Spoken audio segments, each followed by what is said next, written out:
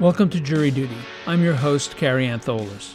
This season of Jury Duty explores the trial of Kyle Rittenhouse, who was charged with the reckless homicide of Joseph Rosenbaum, the intentional homicide of Anthony Huber, and the attempted intentional homicide of Gage Grosskreutz.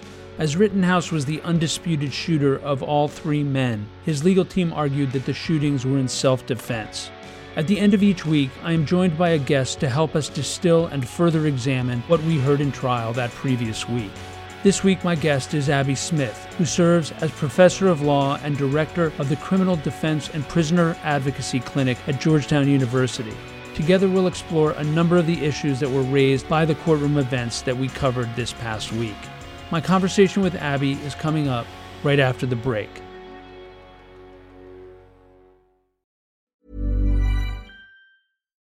Millions of people have lost weight with personalized plans from Noom. Like Evan, who can't stand salads and still lost 50 pounds. Salads generally for most people are the easy button, right? For me, that wasn't an option. I never really was a salad guy. That's just not who I am. But Noom worked for me. Get your personalized plan today at Noom.com. Real Noom user compensated to provide their story. In 4 weeks, the typical Noom user can expect to lose 1 to 2 pounds per week. Individual results may vary.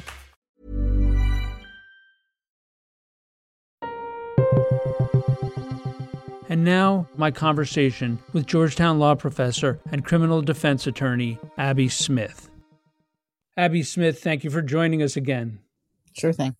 I know that you had the chance to listen to my interview with Michael Cicchini, criminal defense attorney in Kenosha, Wisconsin. What were your thoughts on my conversation in the general sense? I thought Michael Cicchini was very interesting and, offered some insights into local practice. And just like all politics is local, all law practice is local, maybe especially criminal law practice. And Cicchini, as a repeat player before various judges, in particular Judge Schrader, I think illustrated some things that are important about the judge's personality and reputation and some of the kind of local cultural mores. One thing to remember, though, is that Cicchini is apparently still a practicing lawyer, so he can't say too much lest he harm his clients. If he's going to appear before Judge Schrader again, he's not going to be out there criticizing the judge. That would be bad lawyering. It wouldn't be terribly client-centered. So I have to imagine that he pulled his punches somewhat. I also didn't think he was terribly responsive to some of the questions you were asking, Carrie. You were asking whether there were some things kind of historically that set the judge off, that got on the judge's nerves. I think you were asking about the judge, on a more personal, idiosyncratic level. And Mr. Cicchini responded by saying that he's not good on the Fourth Amendment, and some people think he's a harsh sentencer, even though Mr. Cicchini disagreed about the latter. That wasn't really your question. And it's sort of strange, frankly, that this judge, who seemed, at least in his verbiage, to care so much about the law, what the law allows and what the law doesn't, that's strange that he would be regarded as somehow bad on an entire area of law, Fourth Amendment jurisprudence, which has largely to do with search and seizure law. But I understand judges get reputations. Some are better at pretrial motions than other judges. Some judges are better at kind of core constitutional motions, which is what a Fourth Amendment motion to suppress would be. He seemed prickly to me, the judge, and I think Mr. Cicchini was loath to say that. Yeah, another aspect of that is, and what I read into his response, particularly when it came to the Fourth Amendment issue, was that the judge is pretty pro-cop. And one of the things that marked Kyle Rittenhouse's presence in Kenosha that night was that he had the tacit, if not active, support of the police. Now, I'm not saying that they supported him shooting people, but when it came to them handing out bottles of water to people who were armed like Rittenhouse, who were protecting businesses, or when it came to the police officer who had been called to the scene where Kyle Rittenhouse was accused of assaulting a woman a few months earlier, she was being called to testify to support the fact that Rittenhouse was acting responsibly and politely over the course of that evening of August 25th. So one of the things that I read into it was that Schrader has a reputation of being very much supportive of law enforcement in his legal interpretations of things. Okay, well, that makes sense. Although he's an interesting judge because in the pretrial motions, he seemed very, very careful and appropriately defense-oriented. In my view, judges ought to be more defense-oriented. That means they're Bill of Rights-oriented. That means they're really mindful of the state bearing the burden of proof, and the burden of proof being the highest standard known to evidence, and the presumption of innocence. And they're going to be a little more generous when it comes to evidence on the defense side and hold the prosecution to a high burden. And it seemed like that was animating the judge's pretrial motions. That's interesting about his pro-law enforcement bent. Yes, that would explain why he'd have a reputation of being tough on Fourth Amendment jurisprudence. Judges who tend to not grant motions to suppress are leaning more on the side of law enforcement discretion when it comes to reasonable articulable suspicion, which is the grounds for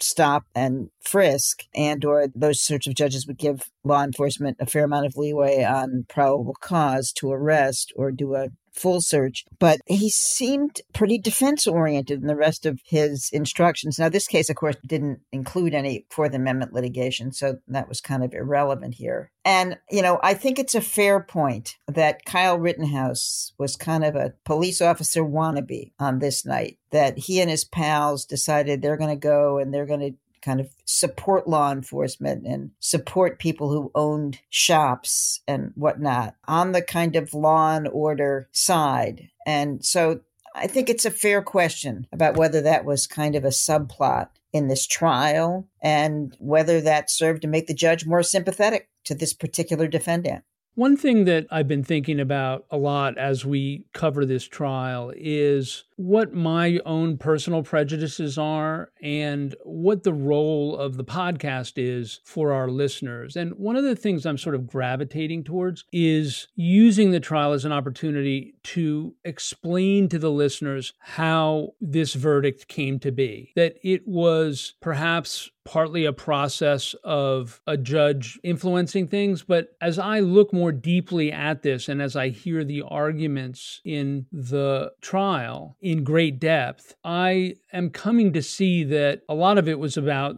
the lawyering in the case and the way that the narratives were presented. And so that's a pretty natural segue into the opening statements, and beginning with the Thomas Binger opening for the prosecution. What was your general sense of Binger's opening? So I thought it was a very solid opening. I have to say, I thought it was nicely done until I heard the defense opening. In other words, he offered up a narrative that was largely chronological. He introduced the cast of characters in a way that made each one fairly distinctive. But it was a relatively cool presentation. I think Mr. Binger is smart. I think he's a smart lawyer. One of the things that's so interesting that I've learned about the two lawyers, Mark Richards and Thomas Binger, is that they both were former prosecutors. And it looks like Binger had a little time in private practice as well as a defense lawyer. So both lawyers have prosecuted and defended. They've both been around, the courtroom for some time. And I thought they both gave very fluid narrative presentations. I have to say my theory is that Binger was overly confident, and sometimes prosecutors are. They get used to winning. After all, prosecutors have a kind of built-in natural narrative to tell. Prosecutors can almost take their opening statement directly from police reports. Something happened. There was a cast of characters, and all of the evidence leads inextricably to the conclusion that the defendant is guilty. That's your kind of standard prosecution opening. And on an average day, that was a perfectly fine opening by Tom Binger. It started to look bad when the defense offered up some audiovisual aids, some illustrations. Suddenly their opening was more interesting, frankly.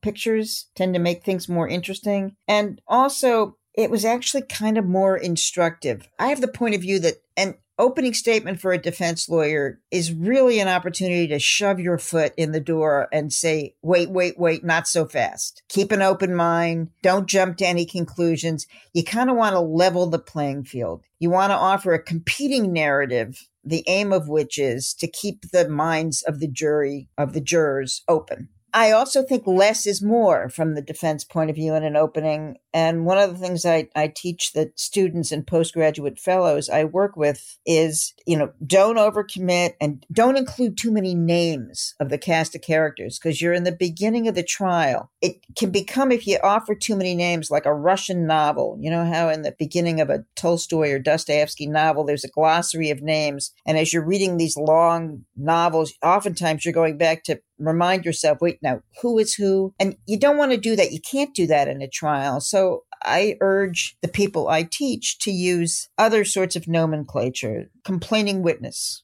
A complaining witness, that's like a brilliant phrase, because complain. It's just skeptical enough. And police officers, eyewitnesses, use their categories, don't use their names, because their names are not going to mean anything until the jury actually meets them on the witness stand. This trial is the exception that proves the rule. There were so many people, so many names in the cast of characters. And Binger, in his opening, introduces them and describes who they are. But the jury, of course, can't picture any of them because they're just names. The narrative is verbal. Where Mark Richards had it way over Thomas Binger is that every time he talked about another person in the trial, he showed their picture. And when it came to some of the witnesses who were going to be critical for the prosecution and or photographs of the decedents, they were not very flattering. And so the choices that were made, I thought, were kind of effective and in sync with the defense theory. Well, let's zero in on Binger's choice not to use audiovisual material in his opening, or his ignorance of the opportunity being there. What did you make of that?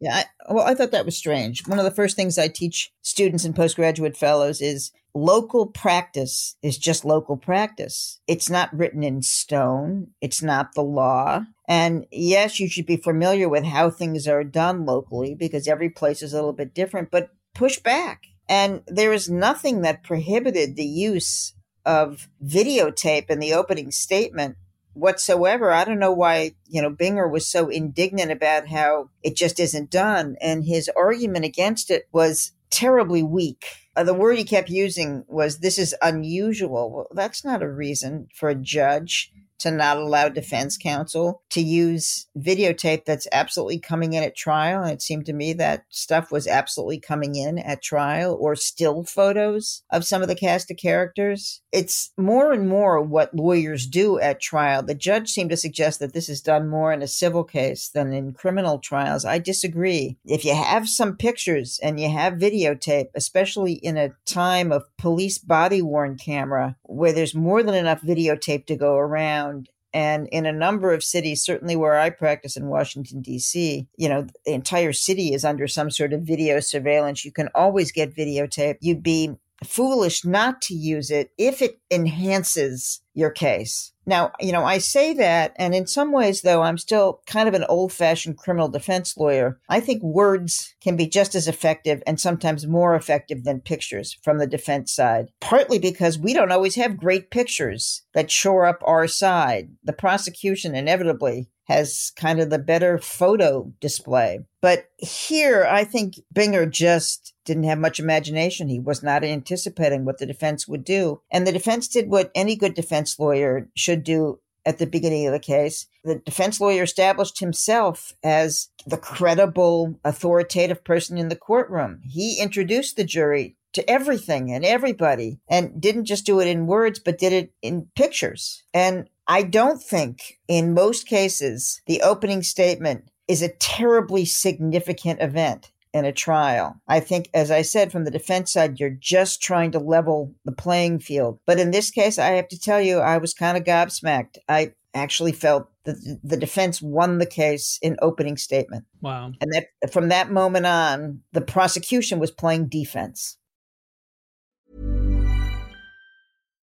Hey, Dave. Yeah, Randy. Since we founded Bombas, we've always said our socks, underwear, and T-shirts are super soft. Any new ideas? Maybe sublimely soft. Or disgustingly cozy. Wait, what? I got it. Bombas. Absurdly comfortable essentials for yourself and for those facing homelessness. Because one purchased equals one donated. Wow, did we just write an ad? Yes. Bombas. Big comfort for everyone. Go to bombas.com/ACAST and use code ACAST for 20% off your first purchase.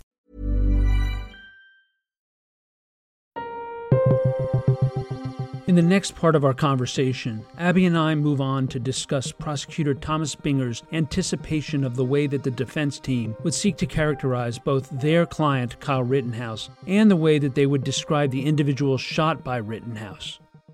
I want to drill down a bit more on Binger's opening before we move on to Richard's opening. Sure. The way that he characterized Kyle Rittenhouse, he characterized him as an outsider coming into the community. He characterized him as the only person on a night of chaos to actually kill someone. And he didn't really seem to anticipate the demonization of the people who were shot by Rittenhouse by the defense. How did you interpret that before you heard the defense opening? Yeah, I think Binger did a nice job. It was a solid opening. I maintain that. Was he outclassed? Yes. I thought Binger was right to emphasize that Kyle Rittenhouse got a gun by using a middleman, a friend of his, to go buy him a gun at a hardware store and then keep it for him because he knew as a 17-year-old he was not allowed to purchase or carry a gun. I thought that was an important part of the prosecution narrative. The fact that they didn't have to go out there on the street, that they were watching TV and they suddenly felt motivated. I thought that was a fine part of the narrative because the little subplot was that he was painting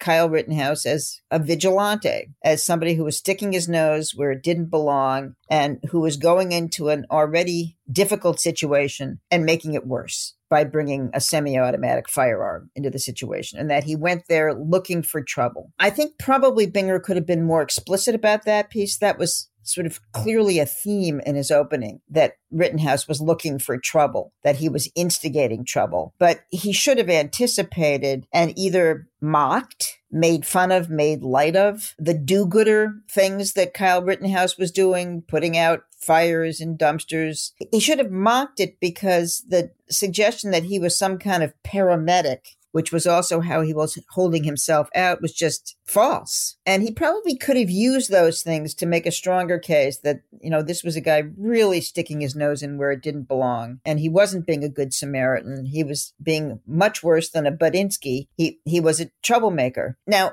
Binger should have anticipated, because it's part of the record and it's undisputed, that Rittenhouse's father lived in Kenosha, that Rittenhouse worked some kind of a job in Kenosha. Frankly, I thought the defense could have made more hay out of the fact that he was a lifeguard. That's sort of brilliant. That's consistent with the do-gooder theory of defense that Richards was offering. But prosecution should have anticipated and diffused some of that stuff that they knew the defense was going to suggest, that he wasn't an outsider at all, that he was from a nearby town, that he was moved to get involved from, good instincts. I think he could have told a more nefarious narrative about Rittenhouse's motivations.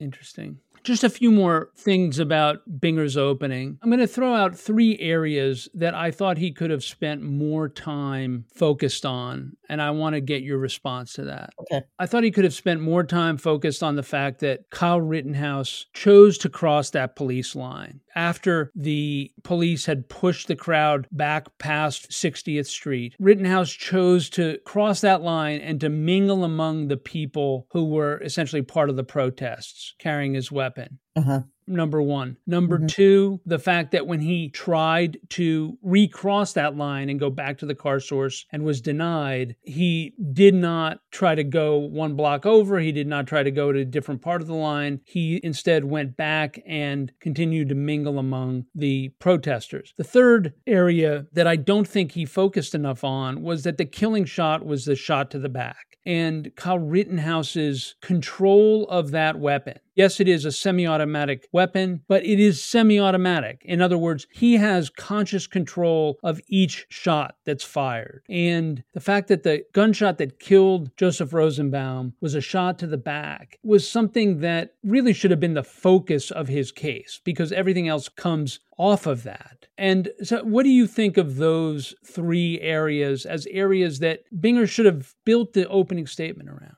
Well, the first two kind of blur together for me. And so what that suggests is that Binger didn't really spend much time on that at all. My recollection is that he spent more time talking about how his buddies said, listen, if we get separated, we need to meet up such and such a place. And that seems to me to be far less relevant for the prosecution than crossing a police line and staying among people who were adversaries while you're carrying a semi-automatic weapon. I think he could have made more hay of that, of the fact that he remained. He seemed to want to be in the mix. He had to have understood that his presence was provocative, that people in this country don't walk around with semi-automatic rifles slung over their shoulders. Not 17-year-olds, not 77-year-olds. It just is not a thing. And I think he could have spent more time on that. But I could not agree with you more. That shot in the back, that was a missed opportunity. He should have begun his narrative with a shot in the back. It's just classic, not self-defense. You shoot somebody in the back, especially somebody who's unarmed in the back or who's armed with a clear plastic bag, with a drawstring from a hospital. You shoot that guy in the back, and he shot him multiple times. Apparently, the first couple of shots were to extremities. And the shot that killed him was that there was a shot in the chest and the shot in the back. Yes.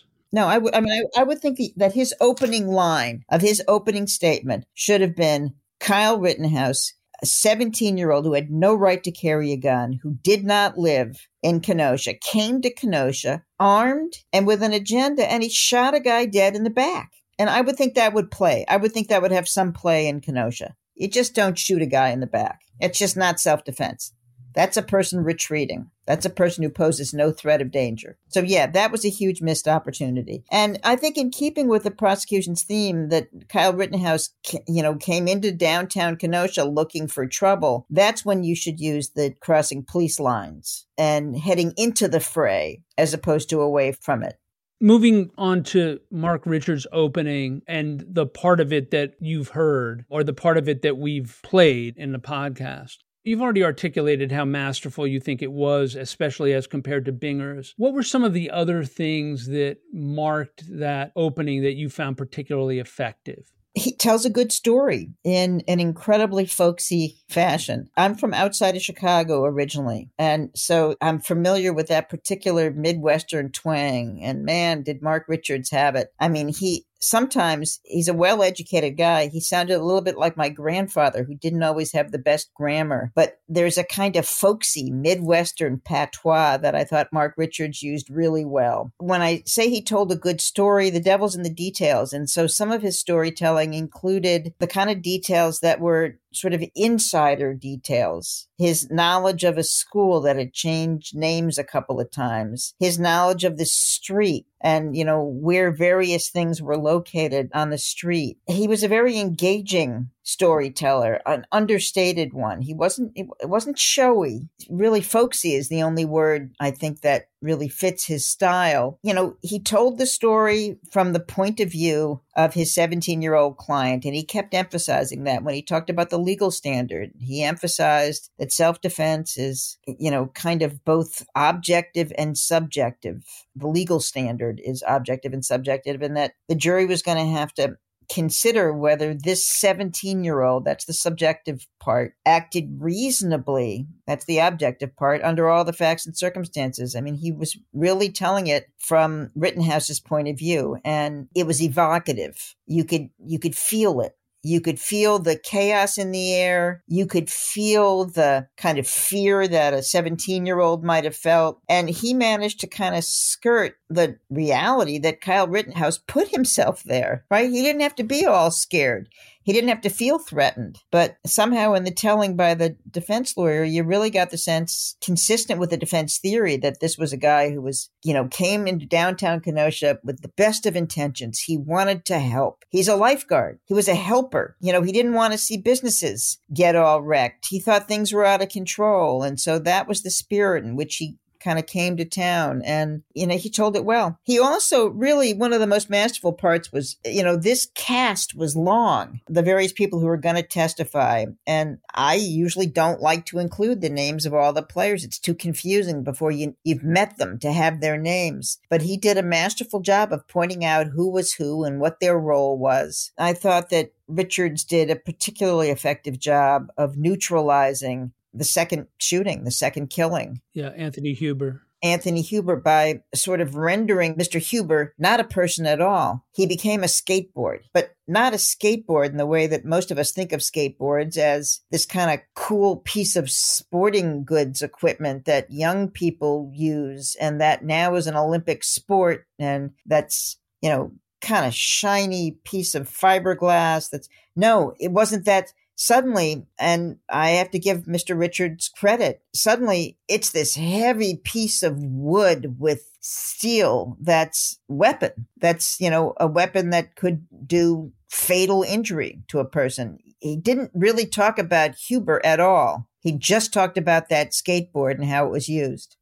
That's interesting because it dovetails with something else that I wanted to talk to you about. And it's your statement about these kind of Russian novel-like list of names that can drag down an opening statement. One of the things that Richards did was he gave dehumanizing names to a bunch of the characters in this. There was Jump Kick Man, and there was Yellow Pants Man, and there was, essentially Huber became Skateboard Man. Right. He did. That was brilliant. I have to say, and that's a classic technique in opening statements, is to kind of take various witnesses out by choosing language, by naming them things to make them less human. And he did that well and with humor.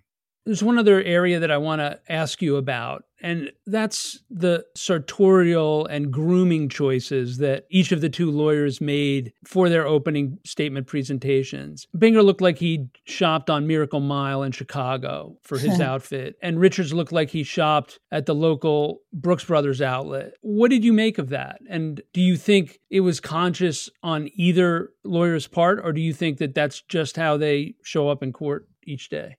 It's a really interesting question. So I was very interested to see the photos that you sent me. It goes beyond the clothes. Their hairstyles were noteworthy. Mr. Binger had a kind of, hipster coif. It looked like there was product in his hair, and it kind of went up in the front. It was short on the sides, and he had sort of hipster glasses. The defense lawyer, yes, I think that's fair. It looked like he shopped at the Brooks Brothers outlet. He was a little bit out of central casting for a certain kind of local lawyer. The suit fit, but was sort of ill-fitting. He was a little heavy set, but is very conservative. The white shirt, red tie, dark suit. That's typically what a prosecutor wears. The roles were a little reversed. Binger his hipness was much more defense counsel-like. He was wearing kind of a dark-colored shirt. Did the shirt have a pattern, as I recall? And a tie sort of brought the suit in with the shirt. Yeah, he was a little bit more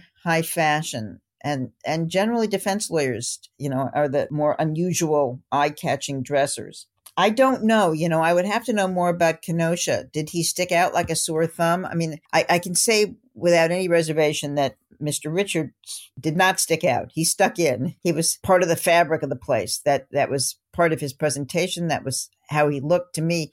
He also had a bit of a buzz cut. He looked like a working class lawyer, if there is such a thing. And Binger looked a little more aristocratic. So maybe there was a class thing happening also in the trial. I mean, Binger is kind of fancy educated. Even though he's a Midwestern boy himself, he's from South Dakota. He went to University of Michigan. And University of Michigan Law School is, notwithstanding the fact that Clarence Darrow went there, it's known as a kind of Ivy League public law school. And apparently defense counsel was University of Wisconsin undergraduate and law school, which is also a fine law school. I mean, as I said before, I think the case was well lawyered on both sides. These were skilled lawyers. They knew what they were doing. But one came across as of the town and place, and the other was a bit of an outsider. I don't know how to put it, but the defense counsel just felt more local. They felt more authentic. And that's a funny sort of thing when you think about narratives and the power of a narrative in advocacy. The teller is often just as important as the story, and the two things should kind of be in sync. And I think the defense had that down. And it's sort of a shame because the prosecutor had opportunities. There was a story to tell about somebody coming into our town. We didn't ask him here. We didn't ask him to arm himself with a semi-automatic rifle. That's not what we didn't issue out a call, please come to our town to help us. We have people who are police officers and firefighters who are trained to do that. We didn't invite vigilantes to come to town, and they didn't help. They didn't make matters better. This guy killed 2 people and almost killed a third. He didn't tell that somehow from a perspective that would resonate with the locals. Well, Abby Smith, thank you so much again for your time, and I look forward to continuing the dialogue in future weeks of our coverage of the trial. Me too. This is really fun. Thanks for including me. That concludes this weekly recap episode of Jury Duty, the trial of Kyle Rittenhouse. Please join us next week as we continue our examination of defense attorney Mark Richards' opening statement to the jury. Planning for your next trip? Elevate your travel style with Quince. Quince has all the jet-setting essentials you'll want for your next getaway, like European linen, premium luggage options, buttery soft Italian leather bags, and so much more. And it's all priced at 50 to 80% less than similar brands. Plus, Quince only works with factories that use safe and ethical manufacturing practices. Pack your bags with high-quality essentials you'll be wearing for vacations to come with Quince. Go to quince.com/trip for free shipping and 365-day returns.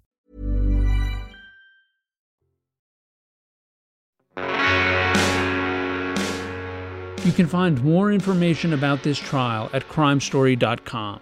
Jury Duty is created, hosted, and produced by yours truly, Carrie Antholis. Our guest on this episode was Professor of Law at Georgetown University, Abby Smith. It was co-produced by Chris Tarracone and Aaron Karenik. Our consulting producer is Brittany Bookbinder. It was edited by Chris Tarracone. Music for this episode was provided by Strike Audio, and trial audio is courtesy of Law and Crime Networks. Thank you for joining us, and we hope you will come back for the next episode of Jury Duty, the trial of Kyle Rittenhouse.